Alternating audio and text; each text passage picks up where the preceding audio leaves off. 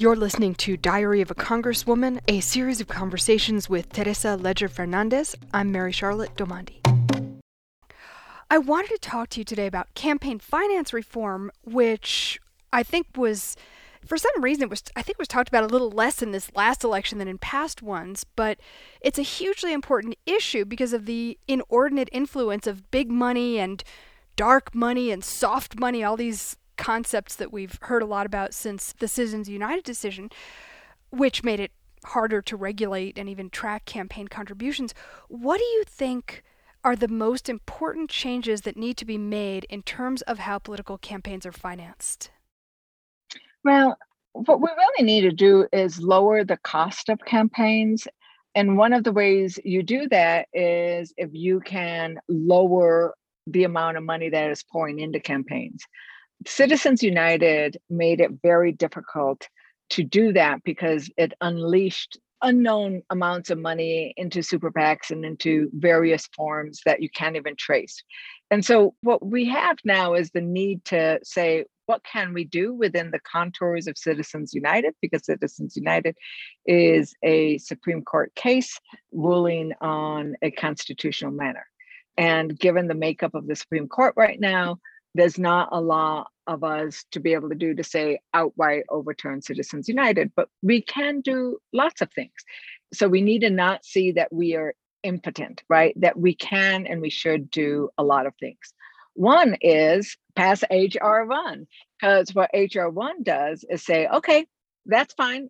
We can let corporations and we can let all kinds of people donate to campaigns and donate to super PACs and donate to all kinds of places, but we need to know who's donating so that if we see that right now, right, Coca-Cola is saying after the fact, voter suppression is not good. So we need to make a completely useless public statement that we don't think that what Georgia did is good. But if we see Coca-Cola is actually spending a whole bunch of money, and I'm just making this up, I don't know what Coca-Cola is doing, but if they are spending a lot of money to elect people, we can then say, oh, we know Coca-Cola is doing that. I'm going to drink Pepsi. That people can then make informed decisions about which corporations they might want to go to or not go to, depending on how much money they're funneling into maybe a QAnon candidate. If they like QAnon, then they're going to say, yay, they support my candidate. And if they think that QAnon is a very scary thing for the United States, for our democracy, they're going to say, you know what, if that's what you're doing with the profits that I provide you when I shop at your place, I'm not going to go there. So that's an example of where we can require disclosure of the money that's going in. So that makes dark money not dark. And a lot of places, Emily's List has a PAC, but they voluntarily choose to disclose who provides money to them. So there is no dark money. And you can say, well, who is supporting Emily's List? Oh, these are, okay. It's all out in the open. And so what we're doing is in HR 1 and by requiring disclosure is saying, we shouldn't rely on the goodness of the entity to say we're going to require disclosure. That should be across the board. So that's one thing we're doing. The other thing that HR 1 does is actually set up a system for small donations. And there are lots of different ways in which that can be done. That's one way it's being done in HR 1, where there is some matching contributions you can get, which would then encourage maybe a lot of people who don't have a lot of money to run. And there are ways in which you can do it like at the state and local level right now. Our PRC candidates, our judicial candidates, and a lot of our city candidates can choose to not raise money, but instead to get a whole bunch of $5 contributions and a bunch of signatures, and they will rely on public financing. So there's lots of different ways in which we can do it. And once you start taking out, like, there's a whole bunch of money going in, then everybody needs to raise a bunch of money to be able to meet that. It's sort of like the arms race. You need to pull it back and say, no, we're going to start doing it in a way that encourages less money to go in. And then therefore, maybe the campaigns aren't that expensive. And let's face it, at a certain point in time, people are tired of seeing ads, right? They're tuning out. So they're not listening as much. Those are the kinds of things that HR 1 does.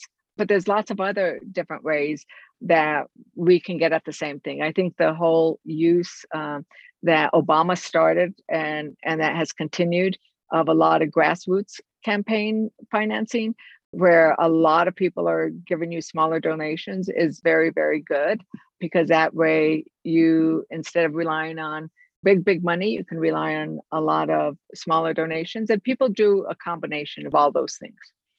I think there are things that are not an HR1 that we can look at doing that I'm not ready to talk about, but I'm trying to have conversations about, are there ways of thinking about, we used to have a doctrine where you had to allow time for the candidates to present information.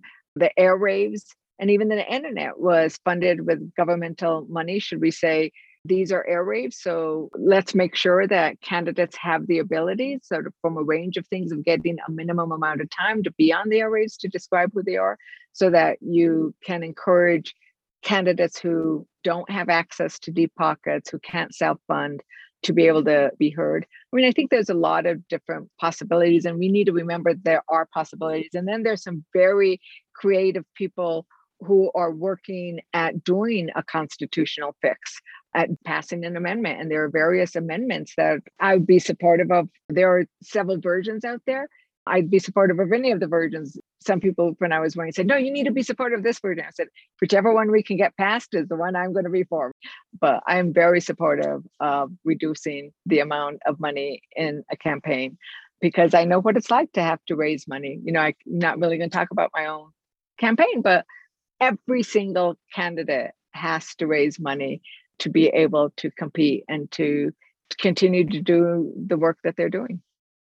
The vast majority of Americans, left, right, and center, are in favor of campaign finance reform and a more level playing field, and the idea that an ordinary person could run for office and win.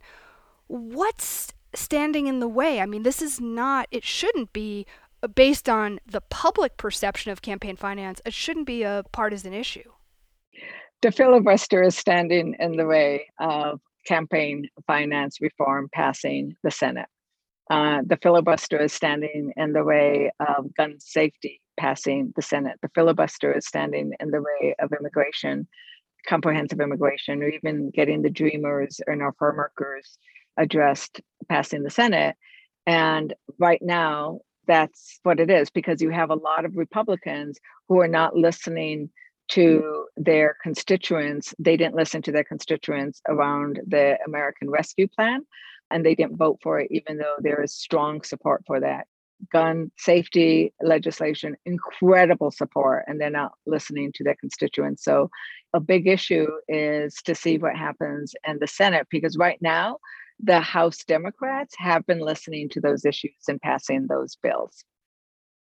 Thanks for listening today. Please go to congressdiary.com for more info and other podcasts, and to connect with us on social media. And if you have any questions or comments, including questions for the Congresswoman, please email me at diary@radiocafe.org.